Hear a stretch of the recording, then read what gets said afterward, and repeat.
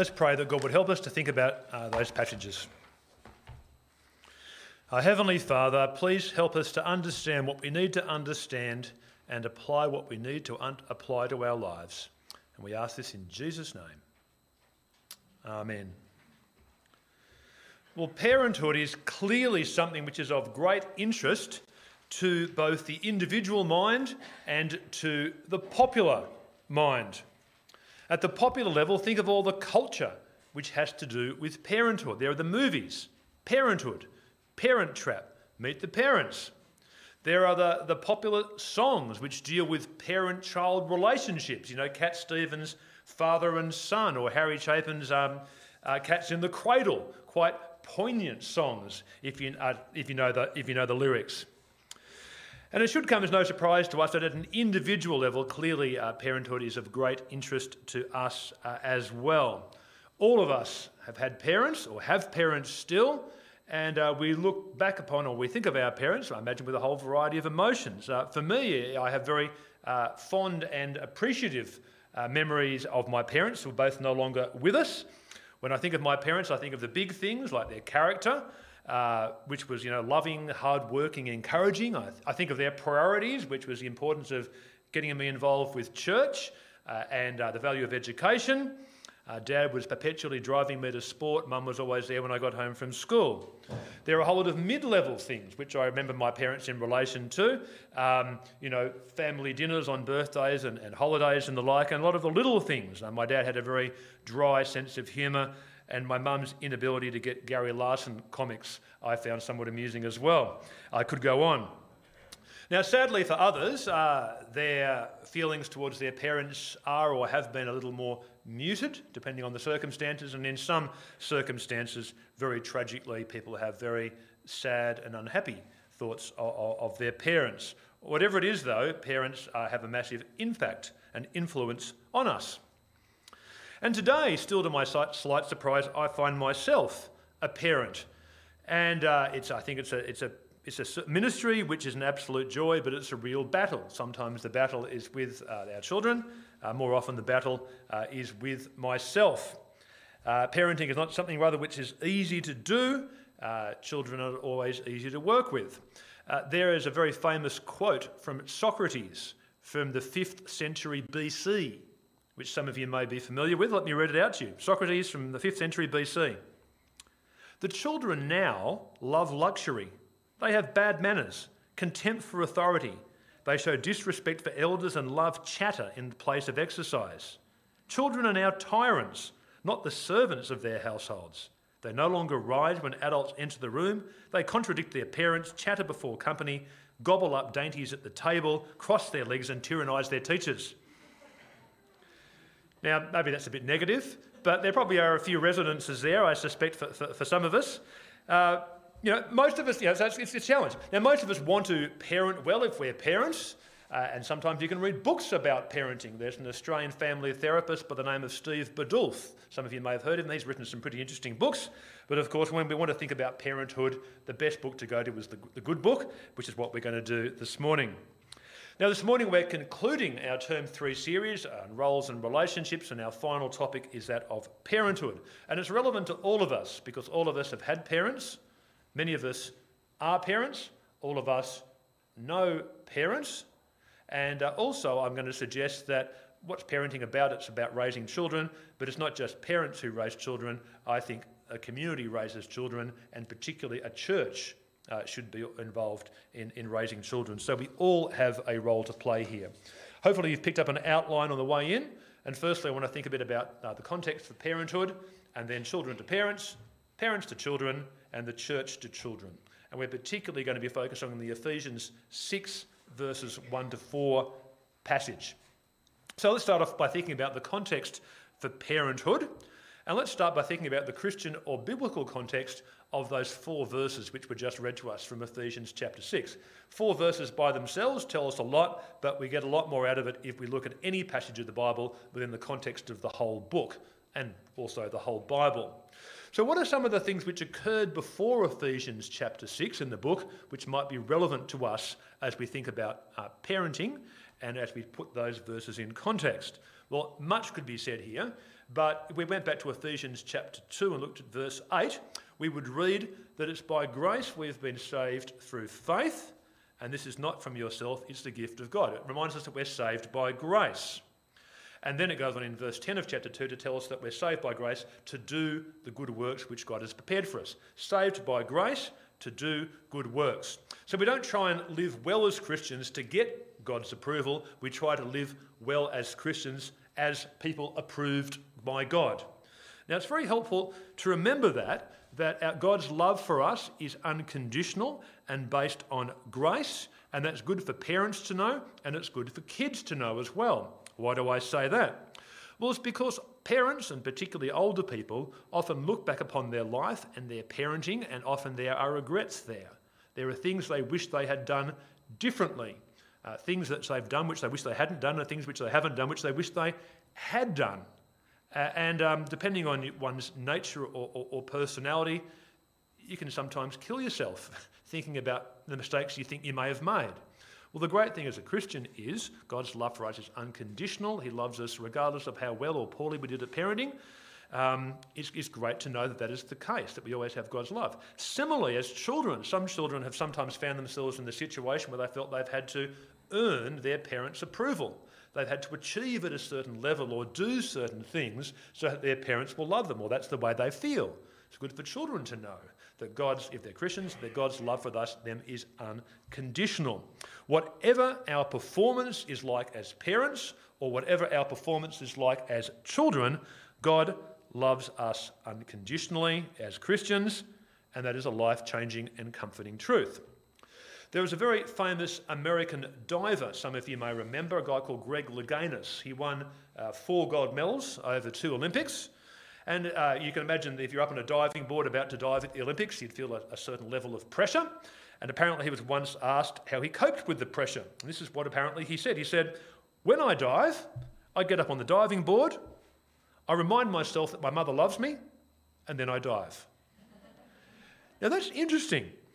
He reminded himself as he dived of that one relationship that for him remained the same whatever happened. If he dived well, his mother loved him. If he dived poorly, his mother still loved him. Interesting, isn't it? Now, that's a great testimony, obviously, to Greg Louganis' mother, but as Christians, where we're diving into parenthood or diving into whatever endeavour we're involved with, it's good to know that we are loved by someone even more unconditionally than Greg was loved by his mother. I think that's a wonderful truth to bear in mind, particularly for parenting, or if you're a child, as a child as well. So, we're saved by grace, we're loved by God, we're saved to do good works, and Ephesians chapter 5 verse 2 will tell us that we need to walk in the way of love, just as Christ loved us and gave himself up for us. So all our relationships should be marked by love. What is love? It's a self-sacrificial commitment to the good of another person. So, if we're involved in parenting or anything approximating parenting, we need to show self-sacrificial commitment to those people. Now, that is highly countercultural because by nature and culturally by nature, we aren't self-sacrificially committed to the good of others a lot of the time. And even in small, trivial little ways, we're more naturally committed to ourselves than to others. So, if you're a parent, you're tired in the evening, late at night, one of your kids comes into you and says they need help with homework, which they could have asked you any time in the last week, but they leave it till the night before to get help. Or you're on holidays and you're lying on the beach, finally getting some rest, and your kids decide they want to bury you in sand, and you don't really feel like being buried in sand. And what's your concern for it? I guess you need to think, well, am I going to display love here, or what? Am I self-sacrificially committed to the good of someone else, or my own comfort and well-being? But this idea of love in relationships, including parenthood relationships, would have been countercultural in the first century as well. I've read that in the first century, a Roman father had pretty much absolute power over his family. If he wanted to sell his children into slavery, he could. If he wanted to put them in chains, he could. If he wanted to send them out to work in the fields, he could. And in fact, if he wanted to have them killed, he could. There we go. So for a Roman father who's just converted and become a Christian in the first century to be told that he needs to show self-sacrificial commitment to the good of his kids, big countercultural experience for him. So, yes. Now, the teaching on parents and children, which we have in this verse, comes just after chapter 5 of Ephesians, which at the end was talking about the relationship between husbands and wives, which we looked at a few weeks ago. The final verse of chapter 5 says to husbands and wives that husbands must love their wives and that wives must show respect for their husbands. I don't want to go back into that topic again, but the teaching on parents and children comes after the teaching on husbands and wives, and it's often been commented that one of the best things we can do for our kids is to love our spouse. That's going to create a really helpful environment for our children. So there's that. So there's a bit of the biblical context of the verses, but just perhaps a bit of cultural context as well. I've said many times this term, and you're probably getting sick of it now, that I think contemporary society today is marked by attitudes of autonomy and authenticity. That's the whole do what you want to do, be who you want to be philosophy. Things like individualism, feelings, and expressing ourselves are paramount. And I've also said that whereas many aspects of that, feelings, expressing ourselves, individualism, doing what you want to do, being who you want to be, many aspects of that are positive. But as an ultimate worldview and guide for life, it's lousy because it's ultimately selfish and self-focused. And so if we're trying to live as Christians in the area of the family and we're trying to train our children in good values, we're going to be at some level in conflict with our society as well. What's new? When it comes to parents and kids, it's not do what you want to do, be what you want to be. It's do what God wants you to do and be who God wants you to be. That's what we need to bear in mind. So we will get a bit of cultural kickback as we try and think about parenting Christianly.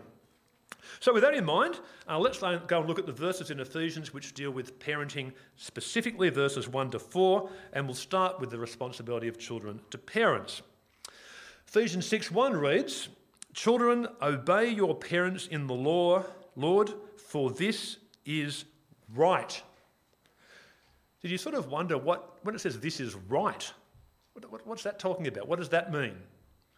Well, John Stott, the esteemed John Stott, says that what it's referring to is it's saying something which is generally known and understood in the world, known across all cultures, something which might have once been referred to as, natural law or natural justice. In the ancient Greek world and the ancient Roman world, it was thought that children should obey their parents. The teachings of Confucius say that children should obey their parents. Pretty well, wherever you go in the world, as far as I understand it, there's this understanding that children should obey their parents. And I think that's what that first idea is getting at, this idea of natural law or natural justice.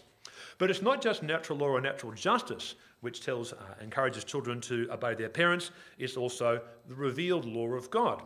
So here in Ephesians verses 2 and 3, it goes on to say, "Honour your father and mother, which is the first commandment with a promise, so that it may go well with you and that you may enjoy long life on the earth." Now, as you've probably picked up, those words are picking up one of the 10 commandments, which you can read about in Deuteronomy chapter 5.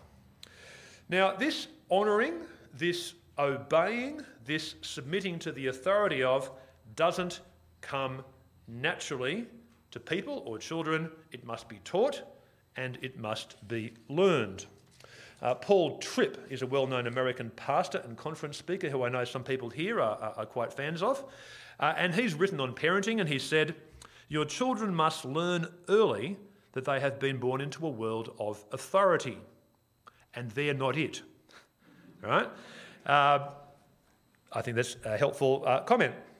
Now, when we think about children obeying their parents, there are a few questions which could come up, which I'd like to briefly address. The first one is, in what sense will obedience to parents lead to long life?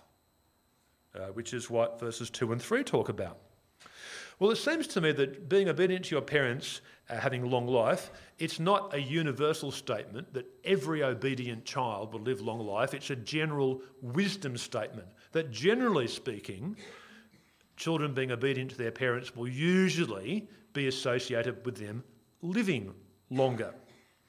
Now, people who grow up being obedient to their parents, who listen to their parents' advice, which is generally good advice, who learn to acknowledge and to respect authority, not just in the home but in society, people like that tend to live safer, longer lives because they'll generally make better decisions and such forth. Now, there are many exceptions to that. There are many cases where obedient children do die young or fairly young. I mean, Jesus was an obedient child and only lived to his 30s, right? It's not a universal statement, it's just a general statement of principle. I was watching a video of an American courtroom a few weeks back, and the judge was speaking to a teenage offender who'd done some traffic infringement. And he was there with his mother. And the judge, in the end, let the teenager off with a warning, but said, what I want you to do, I want you to go home, stick with your mother, listen to what your mother has to say. And I thought that's interesting that he thought that would be the most useful thing for that child, that teenager, to learn. Obeying our parents is generally associated with longer, wiser living. Second thought is, are there any limits on how a child should obey their parents? Well, I can think of two, and one of them comes from the passage. It says, children should obey their parents, verse 1, in the Lord. So we obey our parents unless what our parents want us to do is clearly in conflict with the Christian faith. So if your parents said, go out and kill someone, you wouldn't do it. If your parents said, you cannot be a Christian, give it up, well, you'd have to ignore your parents there. But generally speaking, we obey our parents unless it goes against our Christian faith. Now, there are some grey areas there which we could go into, but I won't bother. But the general principle is God is our ultimate authority over our parents, and so God trumps it if there's ever a conflict. Secondly, do we have to obey our parents all our lives? To which I would say no. We obey our parents when we're children, but when we become adults, we are responsible for our own decisions.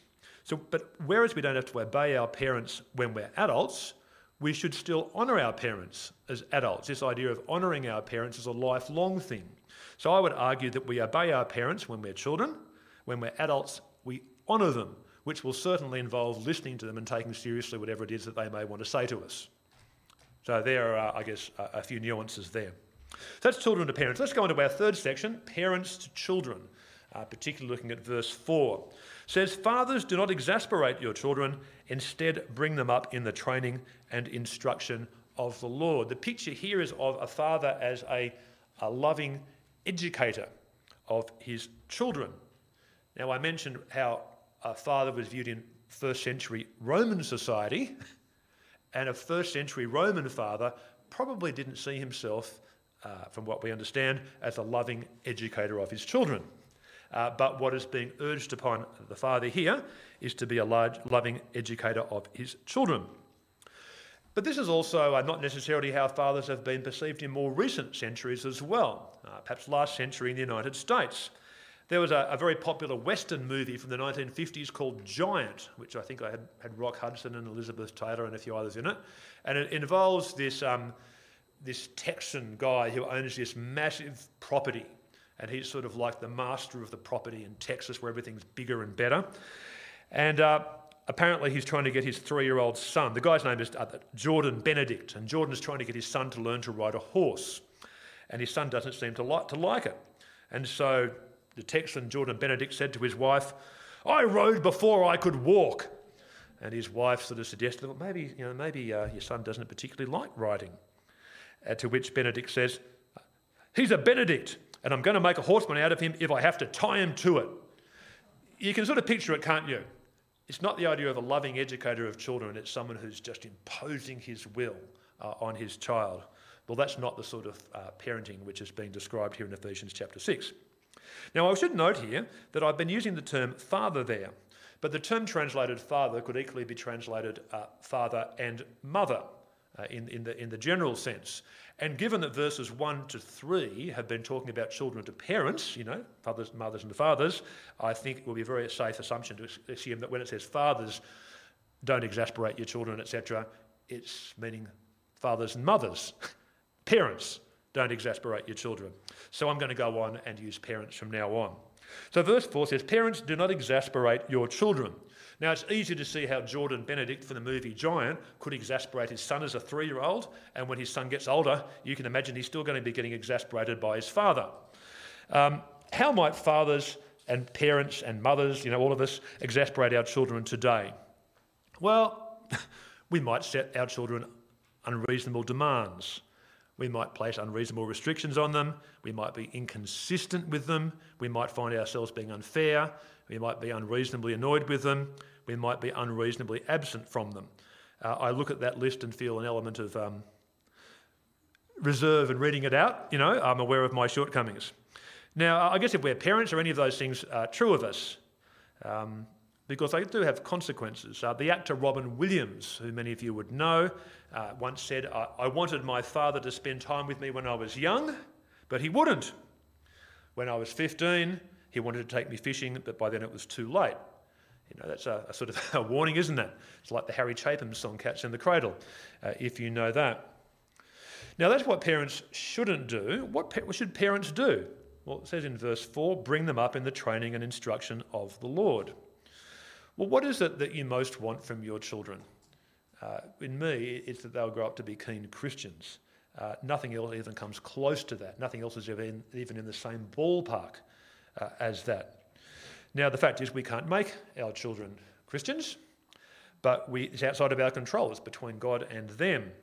But what we can do is point them in the right direction, and we can provide them with the sorts of, teaching and input such that if they ever do become Christians, they will have been well trained and prepared for it by us. But ultimately, it's up to God. Now, when we bring up our children in the training and instruction of the Lord, we will often delegate some of that authority to others. And so we often put our children in the hands of Sunday kids and Sunday youth teachers and youth leaders and spark leaders and school teachers and scripture teachers and the like. And it's good to do that discerningly, but we don't want to surrender that to others. We just delegate that, responsibility to others, but we want to remain in charge of that ourselves as parents. Now, what might that look like? Now, there are lots of things which families can try and do here. When our kids are still at home, we can try and have regular times of family Bible reading and prayer. Now, our family does that a few times each week.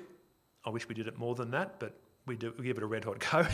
And we do it about, a few times a week. We pray and read a bit of the Bible after dinner.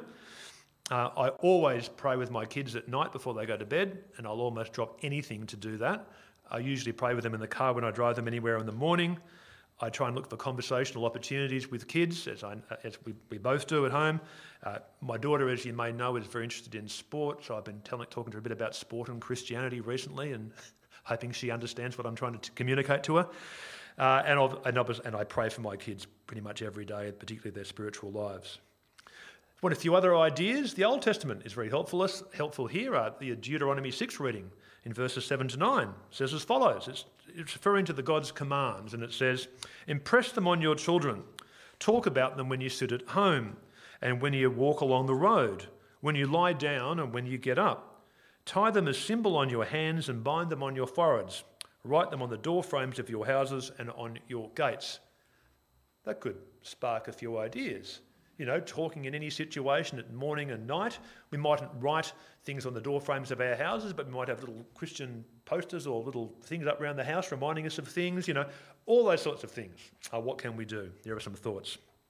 What are the sorts of things which are going to stop us doing that? Laziness, feeling that we don't know what to say, that we're not that crash hot a Christian ourselves, which may very well be the case, but we probably know more about Christianity than we realise. And if we feel we don't know much about it, well, why don't we train ourselves to know it better so that we can impart helpful things to our children? Lack of ideas about how to go about it. Well, pretty much every other parent here is probably working through the same issues, and if we talk to others, we'll probably get some good ideas, as I have on occasions from talking to people. Lack of time to do it. Well, if lack of time is our reason, I guess I'd simply say, what on earth are you giving your time to, which you think is more important? I mean, really, what is more important than that? So, I think there's much help we can get in this area, and we need to do our best. Now, Martin Lloyd-Jones is someone I sometimes quote, a famous English preacher from last century. He once said, if parents but gave as much thought to the rearing of their children as they do to the rearing of their animals and flowers, the situation would be very different. Possibly something in that. Easier to listen to something like that than suddenly feel very guilty. Because all of us, if we have sensitive consciences, which many of us will, we're very aware of the things, our shortcomings here. And all it needs is for someone like me to get up the front and make a few of these comments. We'd sit there feeling guilty as all get out about how hopeless we are and all the mistakes we've made. And look, none of us are perfect. None of us are what we should be. And I think what I would say to that is that we need to remember that we're saved by grace, that God loves us, like, Greg Louganis' mother. Greg remembered that before he died. As we try and parent, we remember that God loves us regardless of how we go. We still want to do our best, but we remember that we're saved by grace, not works. Having said that, wherever we are at now, let's go from there. Now, fourthly, church to children. I think this is an important point because whether you're a parent or not, all of us here, I think, should be investing in the children of this church in some form or another. The book of Ephesians assumes that there are adults and children in the church. The book of Ephesians urges us to love and support one another. So our loving and supporting of one another is not just of other adults here, it's of children here, and not just our children, other children who are here. So we should be thinking about and investing a bit of thought and time and effort into the other children at this church, other than those in our own family situation. Now, obviously, we need to be appropriate here. What are some appropriate things we might think about? Well, I think it's good if we try and take an interest in other children from this church. Now, I know many people do that because a number of people here I know take an interest in my children and try and make a point of chatting to them. I try and talk to other people's kids as well. But, think about, we have a responsibility for everyone here, which includes taking responsibility and having an interest in all the children at this church of, I guess, whatever age. As appropriate in those relationships, we might be able to share something about our own Christian lives with them, which might be helpful. Because young people, teenagers, younger kids, they all need good role models. They all want to see how Christianity is lived out in the world. That can be really helpful for them as well. And all those things are informal, but there are many formal ways of helping the children at our church. Helping out with Sunday Kids, helping out with Holiday Sunday Kids, helping out with Spark or the youth groups or school scripture. Lots of ways it can be done. Who are my 3 or 4 heroes? One of them's Corrie ten Boom, don't you? You know that in the Second World War, she was in a concentration camp and the book The Hiding Place is associated with that. What you may not know is that before the war, she was quite a good watchmaker. She was involved in her father's business. I think she was one of the best. I think she might have been the only female watchmaker in Holland. So she had quite a good job. But she spent much of her life before the war. She started up and ran a Christian club for girls, which I think hundreds of girls went through. And they would do Bible studies together, they would pray together, they would do activities like going walking and doing crafts, etc. together.